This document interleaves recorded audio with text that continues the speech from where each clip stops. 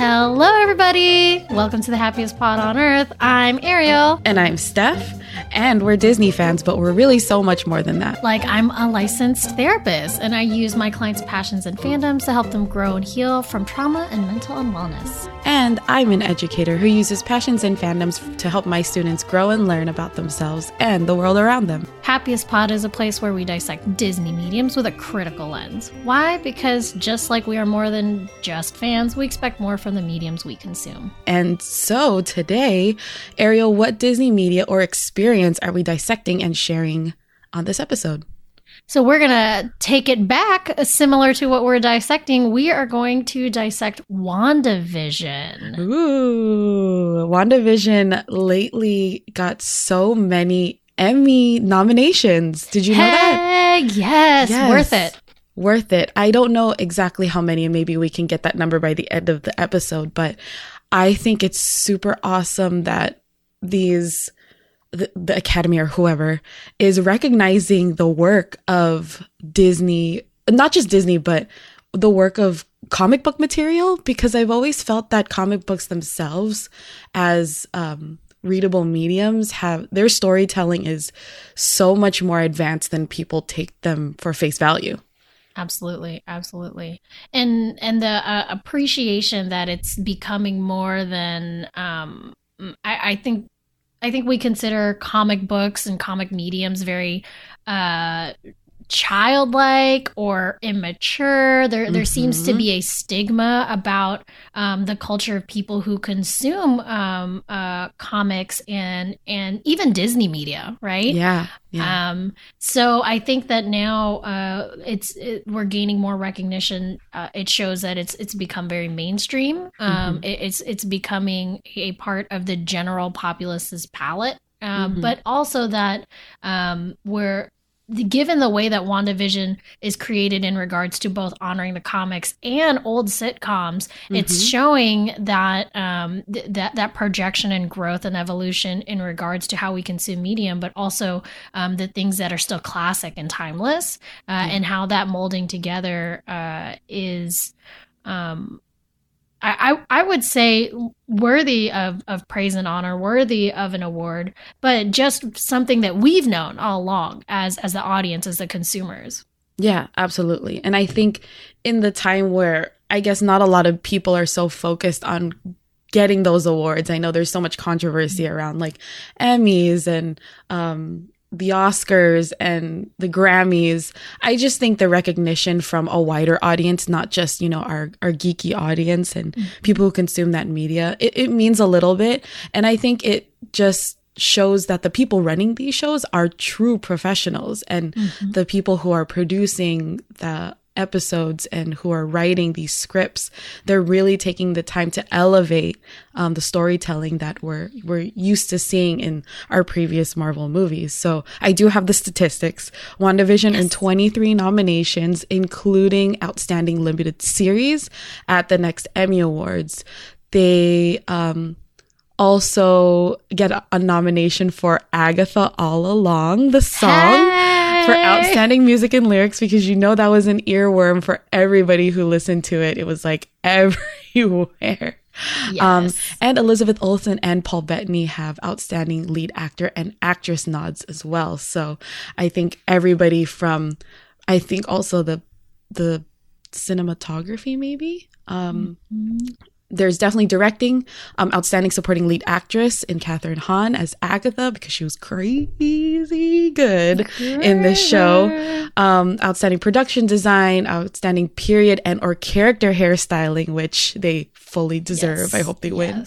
I do see here they have Outstanding Sound Editing and Sound Mixing. Yes. They even got the crackling of the old timey TV down. Yes. And the visual effects, talking about that, were fantastic. They really got that old Bewitched and I Dream of Jeannie style animation in the beginning of the episodes. So perfect.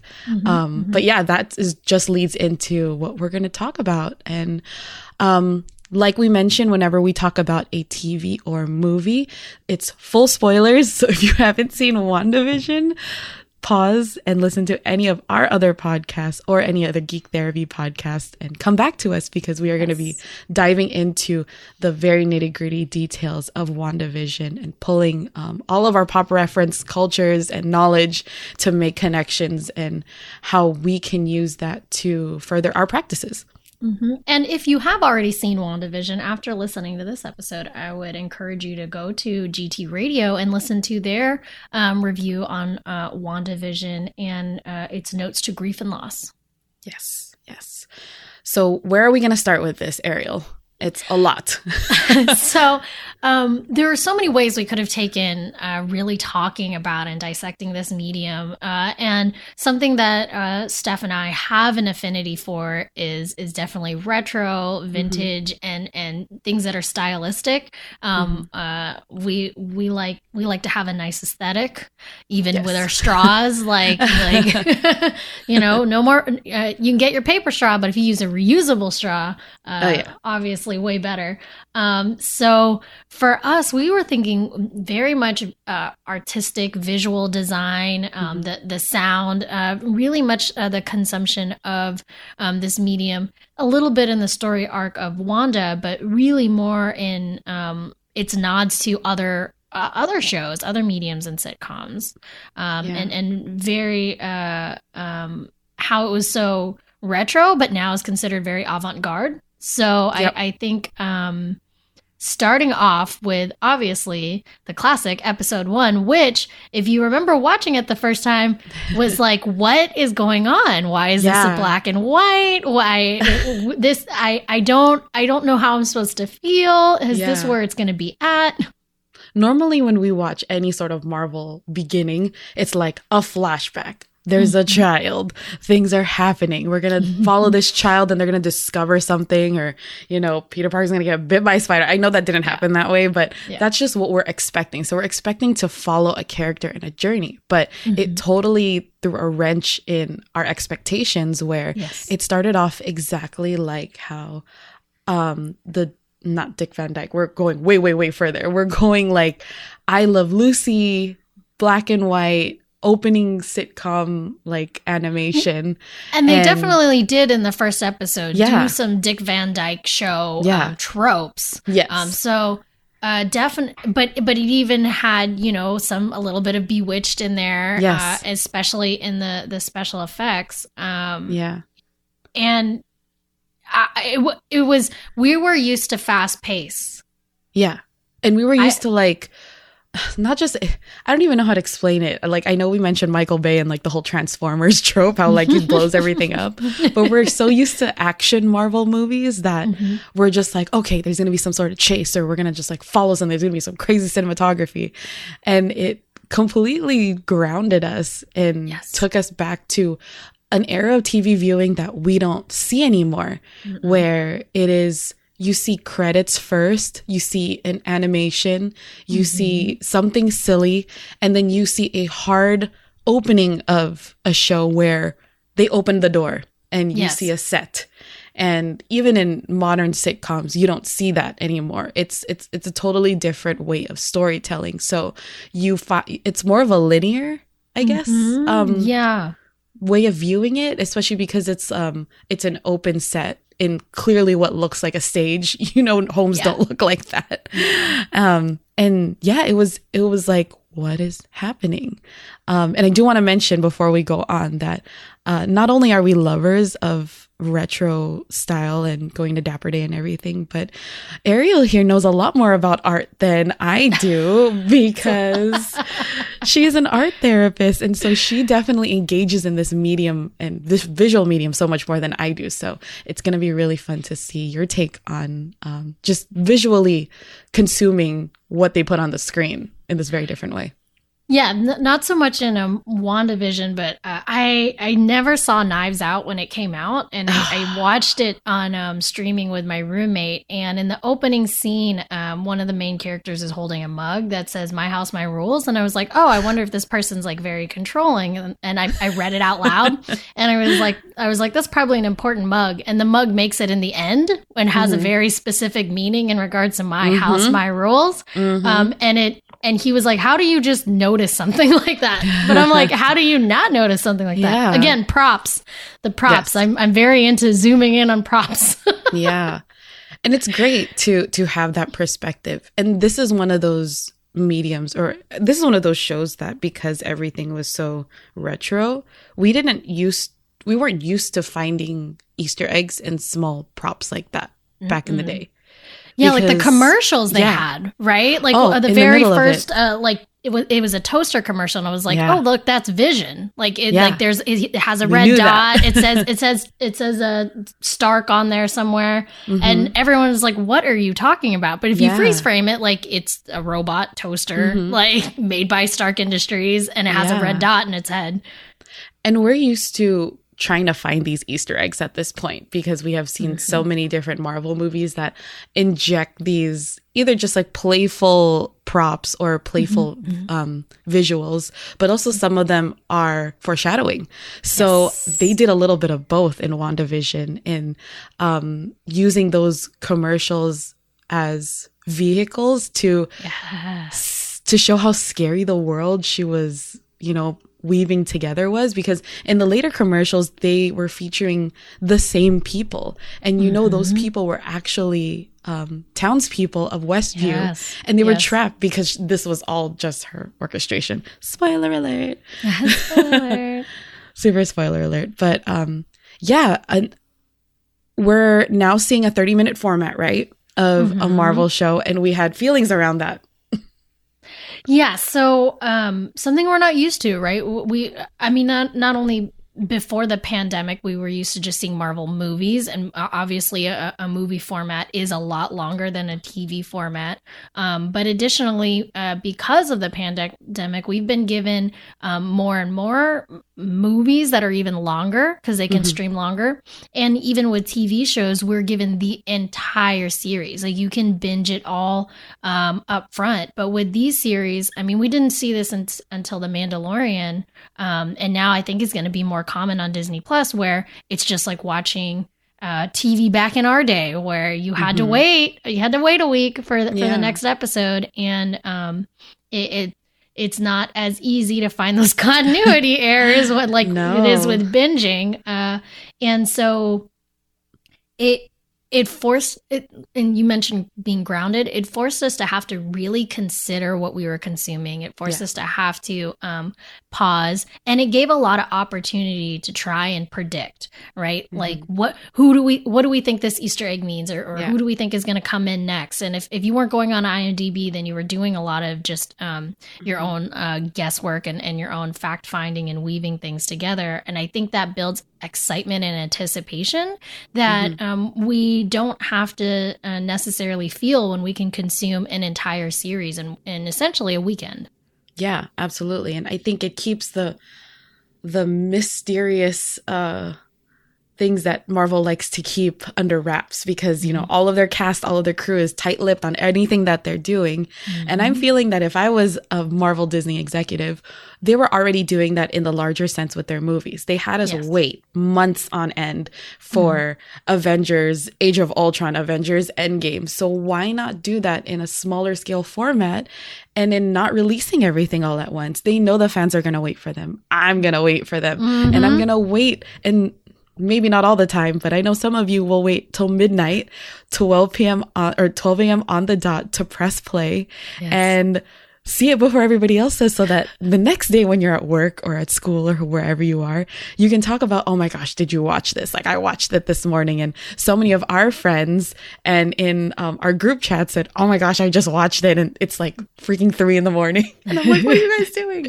But that's the hype that they're really good at projecting and coming up with, because they know that we're going to wait for it. So might as well keep people guessing, keep articles coming, keep the buzz like at the top of everybody's feeds, because even when we were talking about Loki, we were guessing every single week what was going on, because we didn't know how it was going to end. So I think with WandaVision, it being so far out of what we're used to seeing, I think people were just either stumped, mad that they didn't know what was going on, straight up upset, totally like turned off to the series because it's not what they were expecting. Definitely a lot of the action heads in our communities were just like, what the is this? Like, I didn't tune in to like see some old timey whatever, blah, blah, blah. And Black if you and white, what? Yeah. If you weren't invested in the storytelling of WandaVision, you probably were totally turned off by it and didn't tune in again until the Malcolm in the Middle episode, maybe, where the cosplay happens.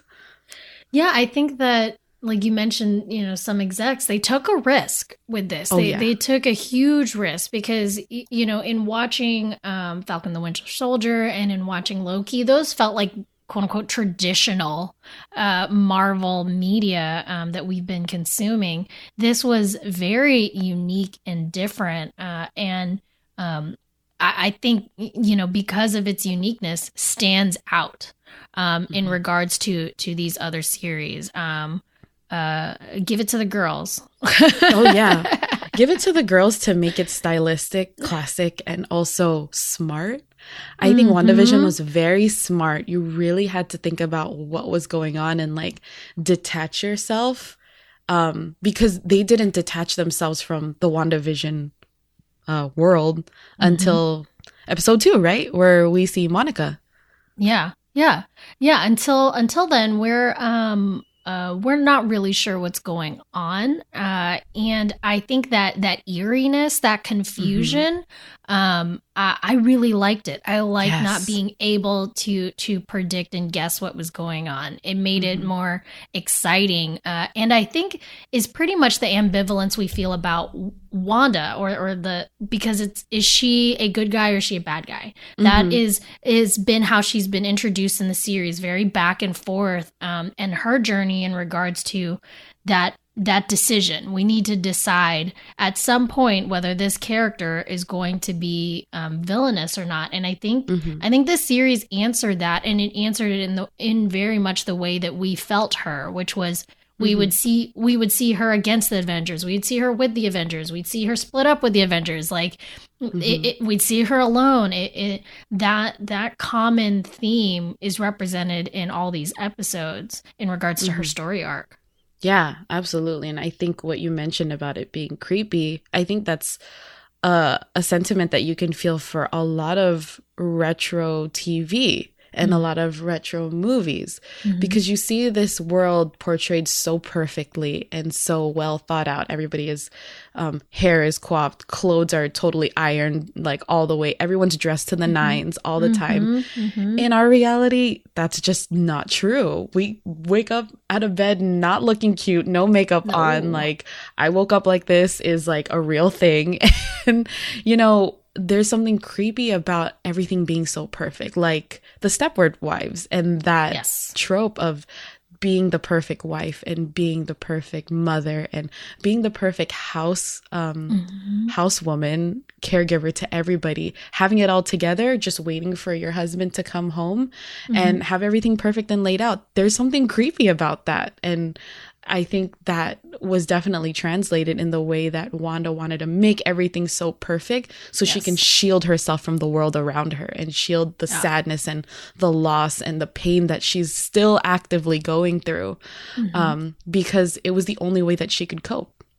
And very dreamlike. Right? Like when we're talking about using it as a coping mechanism, living sort of in a fantasy, a full-on fantasy that she was able to create with her powers, those beginning episodes are dreamlike because everything is perfect. And then we find out that the mishaps that do happen, they're from Agatha, not from her. So if Agatha had not noticed her powers and had not inserted herself in Wanda's world, I would think that it would be even eerier than like looking back at old sitcoms, because there probably would be no plot and there probably would be no quote unquote struggles. I don't even know if we would have moved past, you know, like the 1950s in her timeline. I think that she would have still been very curled hair, coiffed, and even the costuming they had, it forced her to sit upright. They talked about in Assembled, if you watch that series on Disney Plus,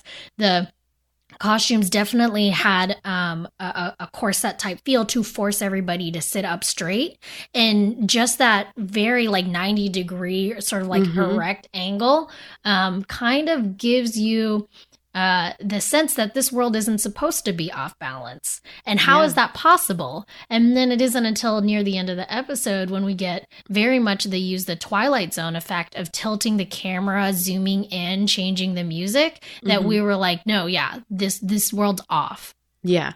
Let's talk a little bit about what it takes to recreate something so accurate, right? Yes. In order for them to really capture the feel of these sitcoms in their respective eras, they had to do the same things that those exact shows did.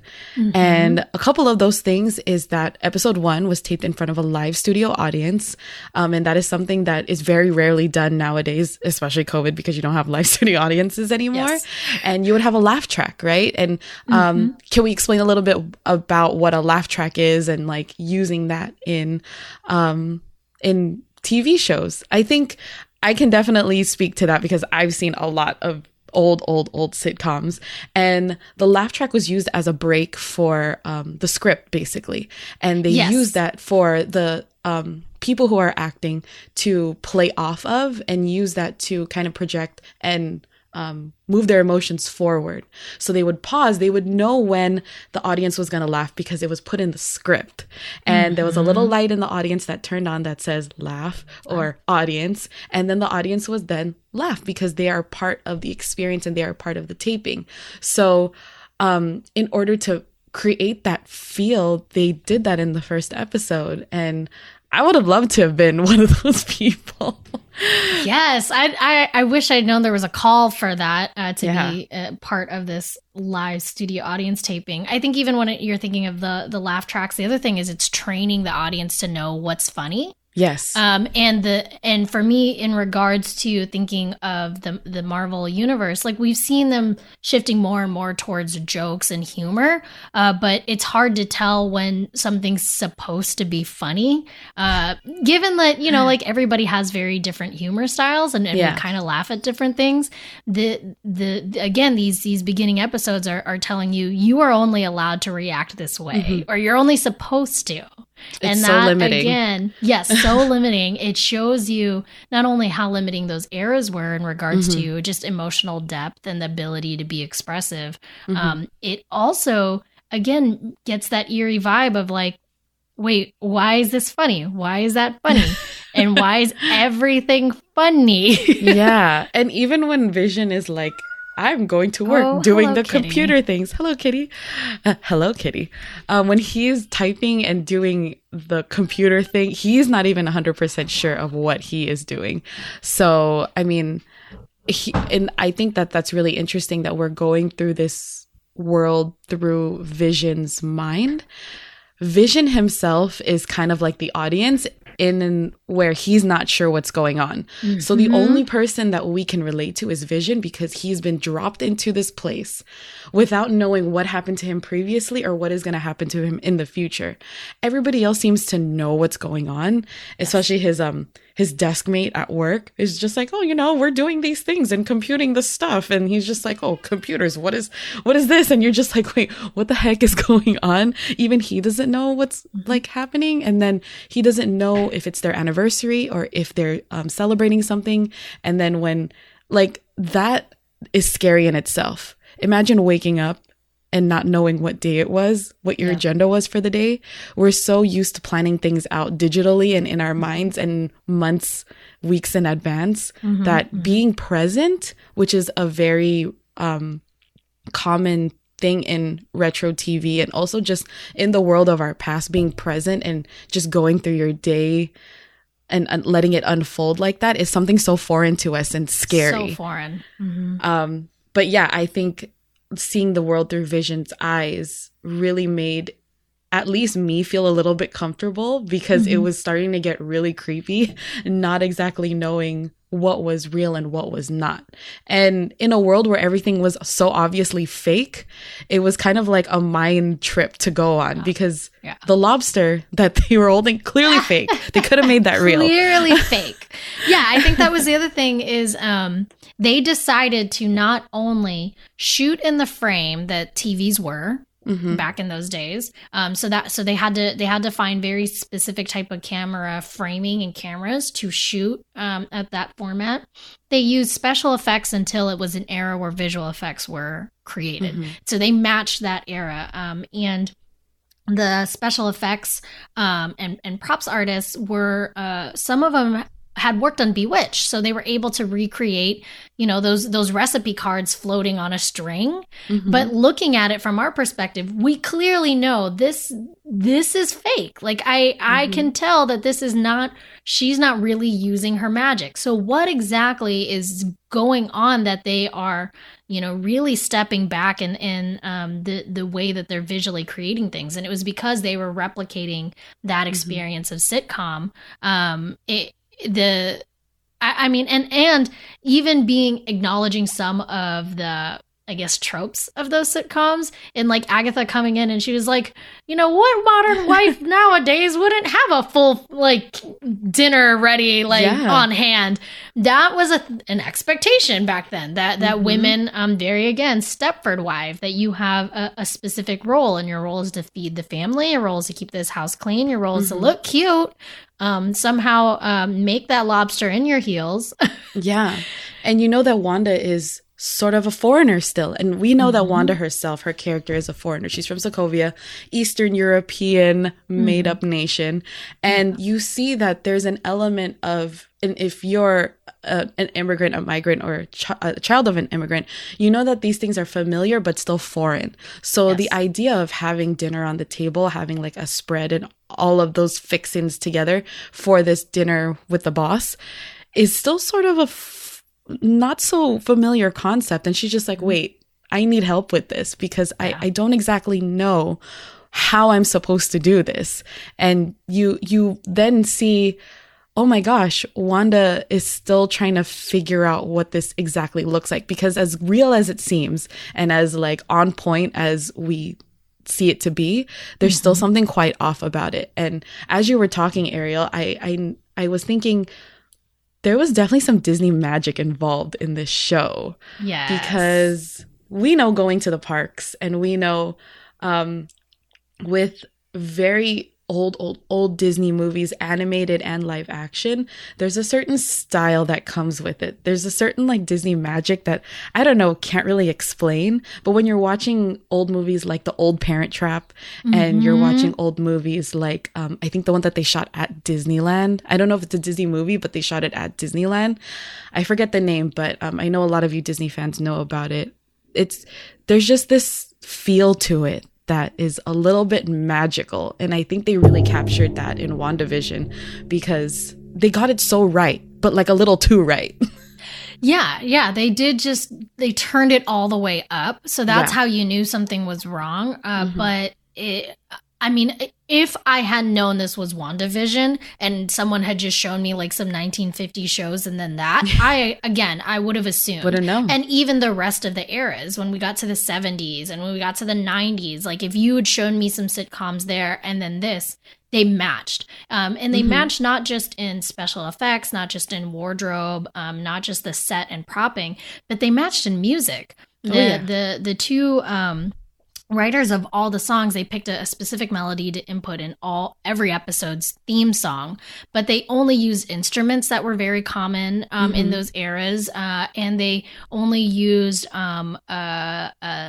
sort of songwriting and beats that you would expect in those eras. So it was a completely immersive experience. Yeah. You are not hearing no trap beats 808 music in any of these early episodes. And you totally see that. And it became really evident to me during the Malcolm in the Middle Halloween Spectacular episode, because it felt super 90s to me. The graphics that they were using in the beginning, the iconic like stretching of the background behind the text title was so iconic of Malcolm in the Middle. Like the fisheye lens where everybody's just kind of getting in the camera. It was very early 90s.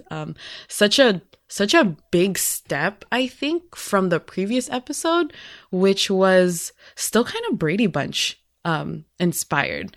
I feel like they skipped it was like a lot. It was definitely Full House and I'm trying to think. There's one more. I've gone blank, but that happens. But Are you thinking like of another? Like, Good Times. Good Times, yeah. Good Times. It was very Good Times in the Full House and a little bit of the Mary Tyler Moore Show. Yeah. But I think there was glazed over that period, and I was surprised. I was really surprised because when we think of 90s sitcoms, yes, of course, I do think Malcolm in the Middle, but that's more like 99, almost like borderline millennia era. Because I think of Full House, I think of Family Matters, I think of Step by Step, I think of all of the TGIF, Sister, like those are the things that I remember from 90s sitcoms. And I'm wondering, and I don't have the answer to this, why they decided to kind of skip that, like stylistically. Yeah, I feel like maybe because it's not as stylistic as like iconic. Like we're shifting from vintage to retro, right? And now we're when it comes to sort of like 90s, that has become, at least some of the 90s styles has become more present and modern now. It's being sort of reclaimed. And not the shirts over jeans. No, it's like the crop top. So like the glowing part of the 90s. Seriously, I know. Y2K era. We're gonna digress a little bit because I know we've been having conversations of, as women, I struggled in the 90s to find any sort of, well, I mean, I was like, 11, right? So that kind of shows our age a little bit, but I was not feeling cute in the 90s. It was so frumpy. Like, I think I could barely afford going to Limited 2 at the time.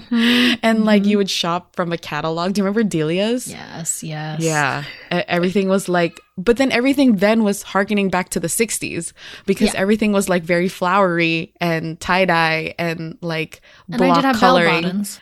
Yeah, bell bottoms. So it's like, do I stick with my cargo baggy jeans and cargo baggy khakis with the super crop top that like I A, don't feel comfortable in, and B, would probably get a dress code violation at school for? Or do I just stay looking like a tomboy? And I just stayed looking like a tomboy because that was just easy for me. Not only was it easier, but for me, I was raised by a single dad and I had a brother. So at a certain point, we were all going to kind of dress the same. Okay. And I mean, I come from, a migrant household. So I didn't really have the money to keep up with trends. And I thought about that actually. Before we filmed this episode, I knew so many of these sitcoms because I didn't have cable. I don't know if you didn't grow up without cable, but there was no cable on the military base. Really? They don't pamper you for, serving our country and laying your life on the line for goodness of our borders? Nah, really? Fam. I had like 6 channels. Disney Channel's one of them, thank goodness. See, and I didn't even have Disney Channel. So I was living in 13 channels. For those of you in LA, know 2 was CBS, 4 was NBC, 5 was KTLA, but then they always showed reruns. So if you were sick at home, you would watch things like the Mary Tyler Moore Show, the Brady Bunch. I loved, and I think that's why I have such an affinity for retro TV and vintage TV, is because that was the only thing that I watched. Being, working class and not being able to afford cable, not till like way at like later on in life, I could only consume media that was limited in what they showed in the mornings and in the evenings. And I think tying back to the way Wanda was viewing American culture in another country. That is that's a journey that a lot of immigrants and migrants and foreigners consume American media. Something's going on with my voice. But they only see what the VHS shows them. They only see what their family in America sends to them. And they only see what is pirated and sold for pennies on the street. Many of my cousins in the Philippines only know American culture through the Brady Bunch and through I Love Lucy. I Love Lucy is so popular in other countries because of the way that it's connected different people in different countries to what the American dream was. And if your journey is to get out of your country and go to America, that is the ideal. You want to be in a nuclear household with a loving, male and female relationship. And that is what's portrayed. And that is what you aim for. And anything outside of that is considered out of the norm. And so I think that's really, I really like the episode where we see Wanda and her DVDs and her holding onto her DVDs for dear life, because that is what her hobby is. That is what her love is. And that is what she connects to, because she's so wants to get out of her situation. And you see that it's not a good situation. Yeah. And in regards to like talking about that medium we consume, like that was what she was consuming in regards to an ideal life. So of course, if she has the actual powers and ability to recreate that, she's going to recreate that. There were levels of safety. I think the other thing in regards to just how her experience was growing up with this imagery in these films, I noticed that a good chunk of them had, what she was emulating really like male leads. And it wasn't until she sort of created literally her own episode that became Scarlet Witch, that we saw her actually claim her show, right? Like actually claim this world as her own. She was letting things even unfold for herself, despite the fact having the control. And I think that very much shows her shift of how control and chaos are a fine line. People think that they are binary in that they are worlds apart from each other. And they're next door neighbors. Yep. They are so close. They could be sharing a wall. Sharing a wall. I always relate it to when I'm talking to clients about like integration, like integrating different parts of ourselves. My dad has OCD, and he has the OCD where he has to check things. And so you can say that's very controlled. He has to, check the locks at least 20 times. It's a high number, right? But that's very chaotic to have to go back and check something 20 times and not trust, or what you saw, what you touched, what you felt, your mind telling you, essentially gaslighting you and saying like, no, you need to check it again. So that's that fine line. And I feel like because she has chaos magic, like we've already identified it as actual chaos. It really shows how controlled she's actually been this whole time. Yeah, the whole time. Not in just what we see her in Westview, but also when you're looking back at that scene with like her parents, she only had a limited amount of DVDs that she could take and only a limited amount of choices that she had. And also she had to be told when and where to watch it. They had to, she wanted to wait for her family, obviously, but they were so limited in what they could see when they could watch it that every single step was calculated for her. And you see that already in the beginning. And then when everything gets blown out of the water and they're left to just her and Pietro, she then becomes the decision maker, but she doesn't quite know how to do that. So she somehow, and we don't see this part, but I know in the comic books, she finds herself and her brother in certain situations where she has to kind of attach herself to larger male figures in order to go on and survive in her life. In also the comic books, she's seen as Magneto's daughter. Yeah. So that way is a little bit and very much different from the way that they decided to portray her in the Marvel Cinematic Universe. But also it draws parallels from there is a higher purpose and she is just kind of like a pawn in that. And that is how she is used in the original story. But you also see that when she is introduced in the MCU as somebody who's just used to following directions and really looking out for her younger brother. And that's a very older sister sort of sentiment that I can relate to. I'm an older sister. And I see a lot of that. And common even in twins. People forget that there's still an older and a younger, and they vehemently know it. And so for her, like, and then to lose her younger sibling. So the amount of grief and loss she continues to experience, right? We've lost parents, we've lost an entire country. So no actual home to sort of go back to. And, you know, now essentially losing her life partner. It's very much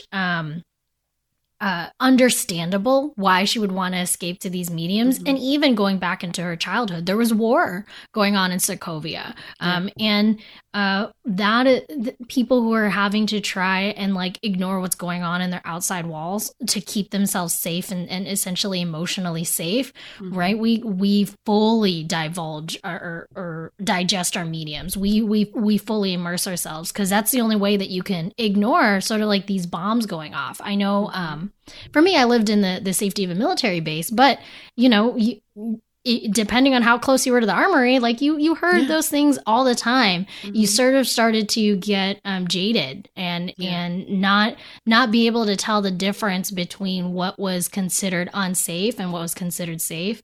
Or even like when my dad retired in Kansas, you know, we had an alarm that went off at noon and it was our tornado watch alarm, and it's just to test it. But after a while, you got so used to it that when there was an actual tornado coming, it was hard to tell the difference and when we should go underground, which anyone can tell you in Kansas, they still don't go underground. Everybody wants to see it. But that's neither here nor there.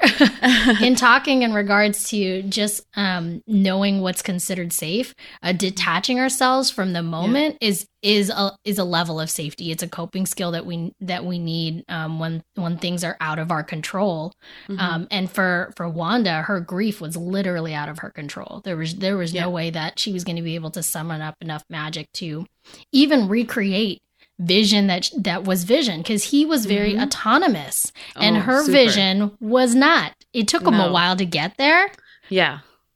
But I think it took him a while to get there, but we still see him as Vision, the amalgam of Tony Stark's AI and you know, just him being frankly a robot.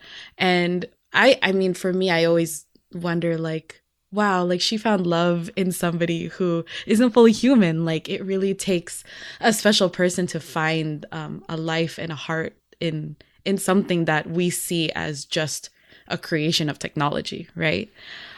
So we already know that there's something special there. That's something that we don't see and quite understand, but we still see it as very beautiful. But Vision himself, as he's discovering himself through this series, he's stuck in the middle of, am I supposed to act like a human, or am I supposed to act like what I'm feeling, which is more of Vision as, you know, AI Vision.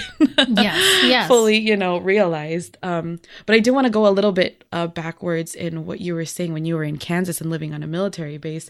I feel like being a teacher in pretty much downtown Los Angeles, like we're downtown Los Angeles adjacent, we're always hearing sirens, helicopters. We're always going into lockdown. That is just like a normal thing for us. We're you know, used to hearing people on the street kind of yelling, transients. We're used to seeing, you know, people who are displaced, just like not knowing where they are. We're used to that sort of chaos in and around our schools.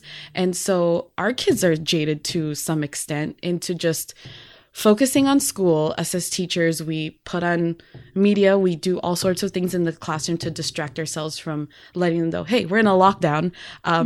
There's police activity just right across the street, probably either a domestic dispute, somebody has like a gun. Those things are normal to us. And I think that is very relatable in the way that Wanda as a child decides to cover herself and shield herself from all the chaos around her, because that's what children are really good at doing. Their imaginations are so large and they're so eager to find comfort in anything, whether it be in story time, in closing the blinds and putting on a short film, or closing the blinds, listening to story time, just like totally detaching yourself because you just want to feel safe. And in some ways, I feel like, switching gears, we did that during the pandemic. I remember during the protests and during civil unrest here and I'm in the Valley, so I was far away from where I work downtown. But Van Nuys was like one of the places that was really hit with the looting and a lot of protests, and just people just like fed up and upset and just like going through all of the businesses and destroying them. So at one point I was just hearing explosions maybe like every 30 minutes. I didn't know what they were. And at that time my son was about 4 months old. So I was trying to shield him as a parent as well from hearing all of these sounds. He doesn't know yet if they're scary or real or whatever, but I didn't want him to feel my fear. So we would distract ourselves. We would put on Disney Plus. We would watch things and try to just make sure that they felt safe in any way, shape, or form. So I definitely can relate to what you were saying. But I know that we talked a lot about not just grief, but creating this world that is your safe space. Right. Yeah. I think in therapy, we ask clients to create comfort corners, either like in the real world or in their mind, safety corners, safe spaces that you can go to in your mind's eye when you are feeling anxious. And for Wanda, she was able to do that with these sitcoms. And again, because I think sitcoms were a smart choice. They're formulaic. They're predictable. They're so comforting. They're so comforting. And then even thinking about the way the comedy is, it's very slapstick, right? Yeah. Like if we think of Queen of Slapstick, I Love Lucy, like we saw some of that in WandaVision, and the way that she was, moving the ingredients around. It very was bewitched. Very bewitched. And I Dream of Jeannie. So cute. It was a good respite because a lot of the humor is often very sarcastic, snarky. Dry. We don't get that We don't get that until we get to like the 90s. The Malcolm in the Middle sort of inspired episode. And we start to see her let her guard down there. And that's why the humor changes. And I think that's also when we start to see her world unravel. Yeah, in the classroom as well, we have a peace corner in every classroom for kids to just take a break, because sometimes learning is really stressful and, you can feel some emotions that you just need to learn how to self-regulate. And Wanda was the queen of self-regulation because she was creating all this magic to create her peace corner. But yeah, definitely the humor and the comfort that we find in just the sitcom structure, where we know it was every Friday at 7 p.m. We knew that there was gonna be one story that we followed and that we are going to laugh and we're going to find a little twist at the end. We're going to end the episode resolving whatever problem that was presented in the beginning of the episode, and then we get to rest and then look forward to the next one. There wasn't too much of an underlying like larger story arc in many of these sitcoms. It was just very problem, resolve, happiness, let's have dinner, Not until we see the interweaving of storylines in Modern Family, which they touch upon in the later episodes. And I have to shout out Elizabeth Olsen for her Claire Dunphy impression. I am such a huge Modern Family fan, and the way she looks at the camera and does that like mom stare, like, are you freaking kidding me? I love that. That was like the best. And I was just like, she freaking nailed it. Like, I love it. So we didn't see those interlocking storylines until then. And there was no comfort there anymore, because now you have the kids who are grown and they're kind of thinking of their mom, and we're not quite sure if they're figments of her imagination yet at that point when they're introduced, because the weird way that they aged, and that kind of creeped me out a little bit. Did it creep you out? It creeped me out. Which it also made me think of sitcoms when they were like replace younger kids and siblings, and all of a sudden they're just older, but everybody else isn't as older because they're not like kids aging. That rapid aging thing is something we've seen. It usually doesn't happen in that episode. No, but it's it like all of a sudden seasons. By next season they've replaced this person with someone who's like way older that's somehow supposed to play younger. I think that that was and like, the knowingness that they knew that they were aging, like, oh, I'm going to make a decision to be 10 because I want a dog. Self-awareness, so weird. But speaking of kids, the way she gave birth, let me just say, if I could give birth that easily, I'd have a ton of kids at this point. Because I was like, how are they going to show this? And then I, as a mother who had just given birth, was like, I've seen so many different ways that sitcoms portray this. Mainly the one that sticks out to me is the one in The Office, where Pam is her water breaks, and then she gets sent to the hospital with Jim, and it's just like total chaos because like Michael's trying to record it, but then when she's in the delivery room, you hear her screaming and you hear her just like in pain, and then Michael steps in and he's just like, oh God, that baby's gonna have a lot of hair. And that is the first time that that kind of grossness of childbirth in a sitcom was, portrayed to me. But back then we never saw Lucy give birth to little Ricky. We never. Well, so in the Mary Tyler Moore show, Georgette gives birth at Mary's apartment. So I think that's sort of what they were harking I think so too, because it is the 1970s. Yes, and just as hilariously goofy. Yes, just as hilariously goofy. And anyone knows, any woman, any real like 21st century being knows that childbirth is not like that. It is not cute. It's very messy. And that's all I got to say about that. And to keep this pristine world, it would not have happened. The only mess that they had was her magic sort of like binging in and out, right? But babies came out clean. Mm-hmm. Like fully grown almost. Like, they look like they had lived a couple weeks at least. Because we all know in creating a perfect sitcom, babies are not going to follow your stage directions. They're not going to know their cues. No. So whenever we saw babies in sitcoms, they were fully grown. They were fully grown, or they're plastic. Yes, or they're plastic. Oh my gosh, the plastic baby. It's always fun to see and point out, oh my God, that baby's fake. Fake baby. Fake baby. But there are so many things I think in WandaVision to tackle stylistically, emotionally, with Wanda's female,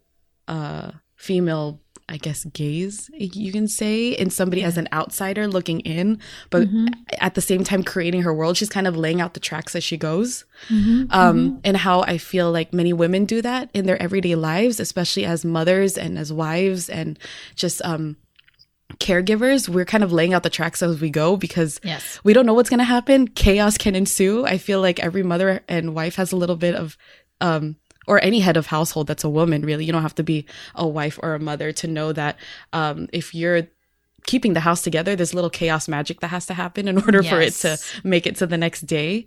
So I think there's a lot of things to be said about that we can, tackle in a whole nother episode.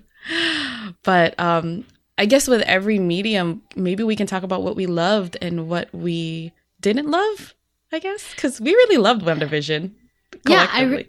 I did. I really loved WandaVision in regards to the evolution of her hair. Yeah. So we know that it represents different eras of television, but it's also very symbolic of her mental state throughout the series, and that wanting to control her identity and forcing a very specific presentation of self, and the unraveling of it, and literally the unraveling of her hair showing that, because in the 1950s episode, again, we mentioned it was curled and coiffed and had, Stepford Wife vibes, shorter, pressed towards her head. And if I think of, the Hex, it was smaller at the time. It was still sort of being crafted. It was pressed close to her. There wasn't other narrative being that we were aware of, but still there wasn't other narrative being brought in, at least on Vision's part, right? Eventually we see him sort of go off on his own.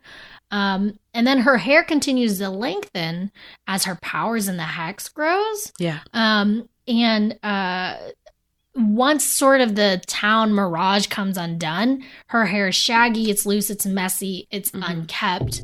It looked like undone braids. Like when you undo your braids. Undone braids, yes. Like I need to let this out. I need to breathe. Yes. Until it became a mane. Once she was fully Scarlet Witch, it was red. It was wavy. It was illuminating fire. It was huge. It was a huge mane. It was her chaos magic coming off of her.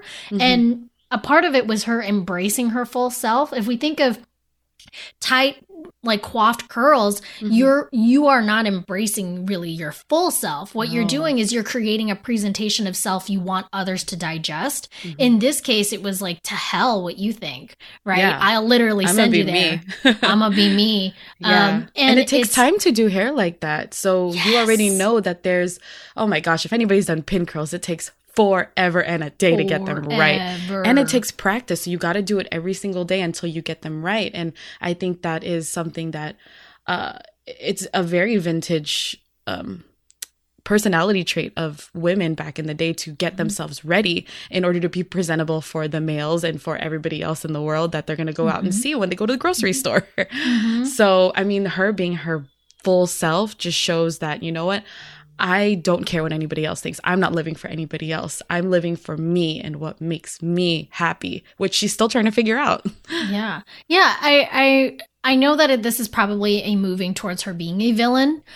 So I'm wondering how her hair will change in that sense, because there's no way it's going to stay even with this, because this embracing of self, that's her embracing her power, and that it may actually also be just naturally and innate to her, not just given to her by the Mind Stone. But I also think that as she starts to become more villainous, it'll probably become like those tendrils like we saw in Agatha, right? Like these sort of like has its own arms and legs even, right? Could reach out and grab you. The other thing I really liked, obviously, I loved the music choices, and in the 90s episode for what was like the Malcolm in the Middle, the singer of that theme song is Kathleen Hanna from Bikini Kill, from the Riot Girl music era. And for those who don't know, the Riot Girl music era happened in the 1990s, and it was underground feminist punk movement. And this subculture had music that was for feminism and politics. And at the concerts, what Riot Girl bands like Bikini Kill would do is they would tell the women, come to the front. Men, you go to the back. We're going to make space, a safe space for women. They're going to be able to mosh. They're going to be able to be themselves. And you're going to cheer them on. You're not going to make noise at them. You're going to make noise for them. You're going to lift them up.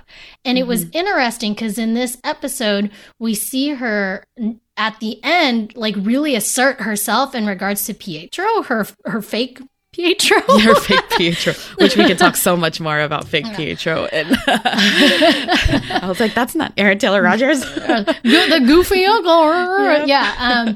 I think that was really reminiscent of her saying like, I am not just the mom. I am not just the wife. This is, and even in her costuming, right? This is symbolizing that I am going to be the Scarlet Witch. Oh yeah, absolutely. And I totally got that Riot Girl vibes. I grew up in music discovery, listening to Sleater Kinney and Latigra and like thinking, oh, I can totally be a tomboy still, but I could be a girl while doing that. And it's okay to be a girl and be a badass. And that was totally something in the 90s that a lot of girls went through, where they were just kind of tired of being pop princess and the dichotomy of seeing Britney Spears and Christina Aguilera at the time, but also knowing that there were these girls who could rock out and be punk rock badasses.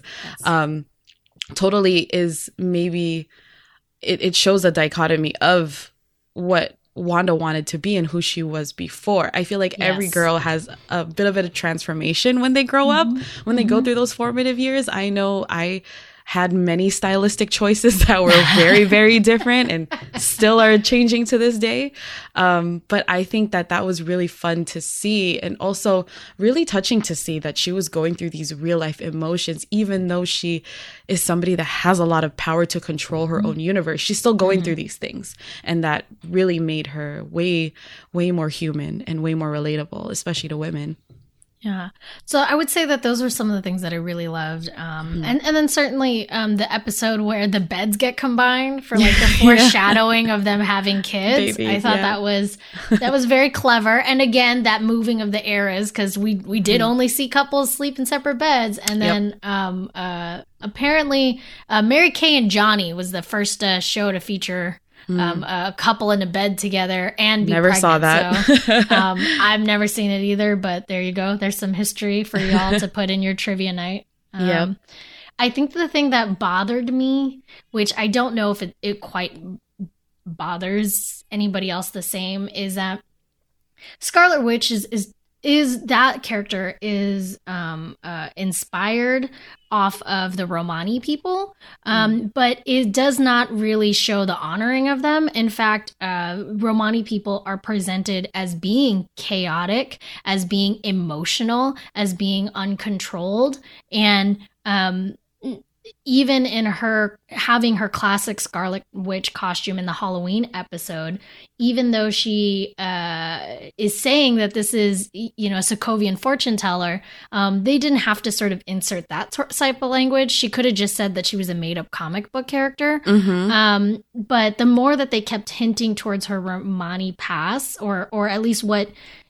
is inspired by the Romani people, the more it was the stereotype of these individuals and not so much their actual heritage. And so I wish that we hadn't gotten that close to it. I felt like we could have pushed the narrative slightly different in regards to her past, especially because she's already not Magneto's kid.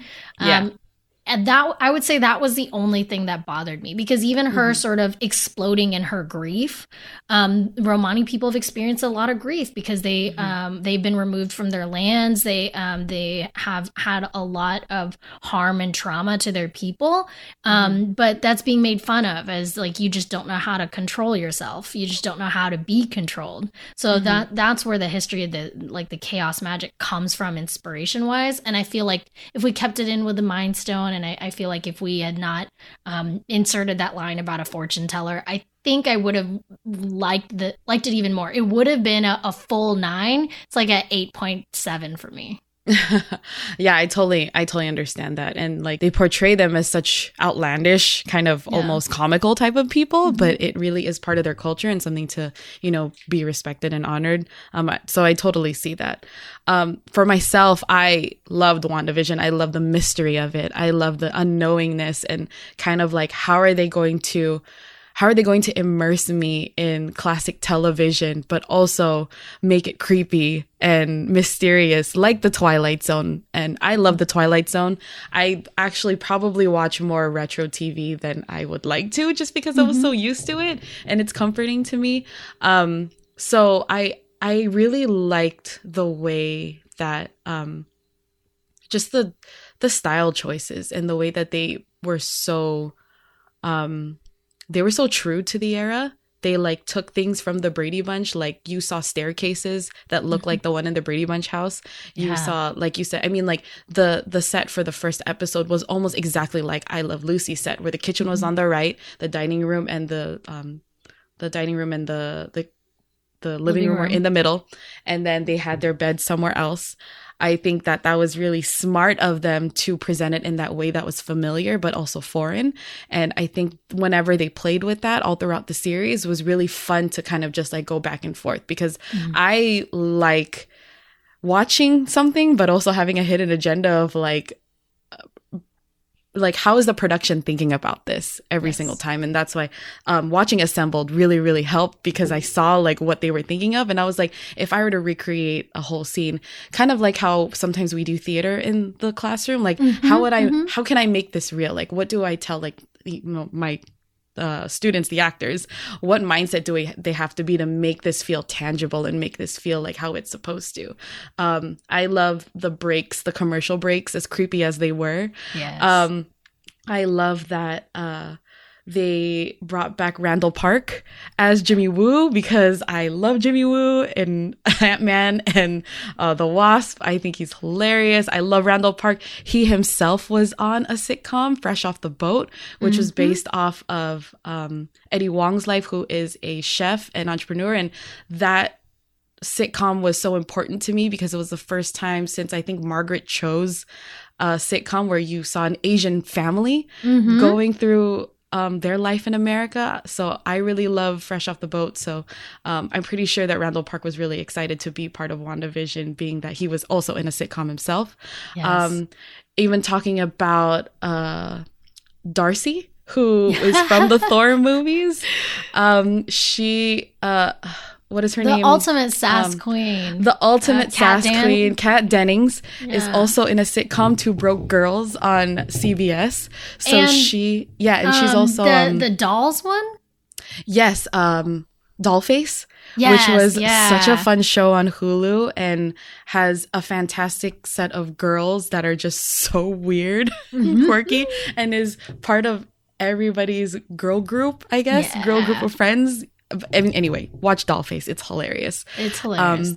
Particularly the brunch episode. Yes. That whole series is just so funny. So she brings a little bit of her snarkiness and sassiness from Two Broke Girls and Dollface into the MCU as Darcy. And she did Darcy before she did those sitcoms.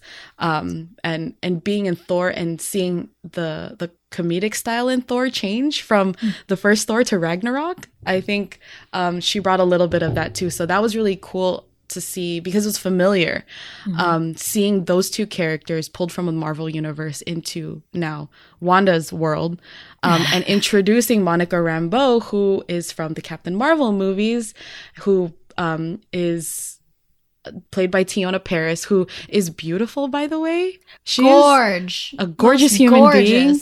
Everything looked fantastic on her. And yes, it didn't matter what outfit homegirl was wearing. Gorge. I mean, everybody looked amazing, but she so gorgeous. Tiona Paris, shout out to you. Did an amazing job becoming Photon, who we will probably see in the later movies. But yeah, there was just like overall the feel, the vibe, the tone of WandaVision and the unknowing and mystery of it. I loved. What I would have liked to see was more episodes, because I feel like they were so honed into the Bewitched and the I Love Lucy and the I Dream of Jeannie eras, that they didn't give that due diligence to other eras. And I think it could have she could have used those 80s, 90s sitcoms to interact with the townspeople more. Yes. And I would have liked to see what their perspective was, because as they were sort of becoming self-realized that they were in a world that wasn't theirs and they were, trapped essentially, I think those instances would have really made it difficult for Wanda to want to continue, because she was juggling, do I do this for my family? Do I save these people because they also have families that they are missing, and I'm changing their world in order to make my world better? I think that would have given a lot more depth to her dilemma, and not just throwing Agatha in there right away, but also I wanted to see more Agatha and Wanda interactions. It was so electric seeing them on screen. And Catherine Hahn, who has been in so many different sitcoms, the first time I saw her was on Parks and Recreation as the no-nonsense lawyer that is funnily enough, representing Bobby Newport, who is Paul Rudd, who is Ant-Man. So all of these fun connections that I was making in my mind, being an avid consumer of pop culture. Yes. Seeing her step into Agatha and being really scary and just like controlling, and that ultimate portrayal of a witch who is just out there to just destroy. She played that really well. And I think that witch versus witch, who is good, who is bad? Are they both bad? Are they both just going to destroy this earth? I wanted to see more depth in that. So more episodes would have been greatly appreciated. I hear that they're not doing a season 2. Is that correct? That's what I hear as well. Hopefully that's just a rumor, and that they're or that it's going to be titled something different, right? Like Falcon or Winter Soldier, who's no longer the Falcon and he's Cap, Captain America. So Scarlet Witch Vision, Scarlet Vision, Scarlet Vision. Hey, you know what? And that could be a play on her seeing red, and that symbolism of her. She's just, now we see her in her remote village somewhere. Is it probably near Sokovia? I don't know where it is. Yeah, some kind of Eastern Europe some area. kind of, she looked like she's in the Himalayas somewhere. She has red eyes. She's controlling her projection of herself in front of the house, and she's trying to get her babies back.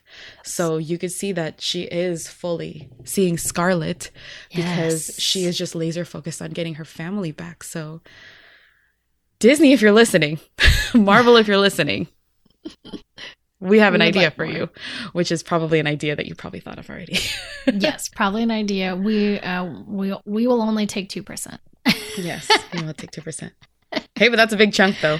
I'll take it. I'll take what I can get. But is there anything else you want to say about WandaVision? Oh, I didn't give my rating, right? Yeah, what's your rating? Man, I think just this is my favorite.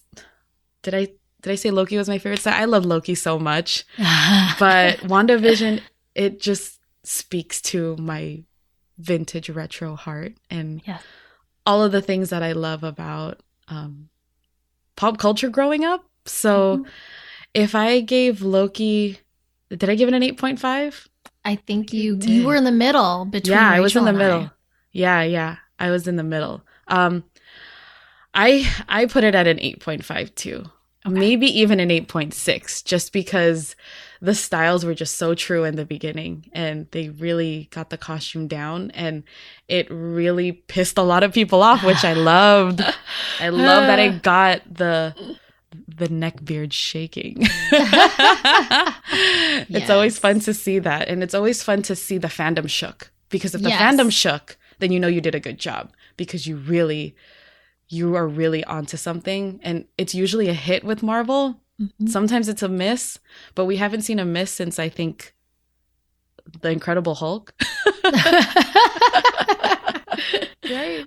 What? There was no Incredible Hulk movie. That doesn't exist. Edward Norton? That wasn't. Oh, that was Fight Club. That's right. It was all a figment of his imagination. Yes, that's right. That was part of Fight Club. So,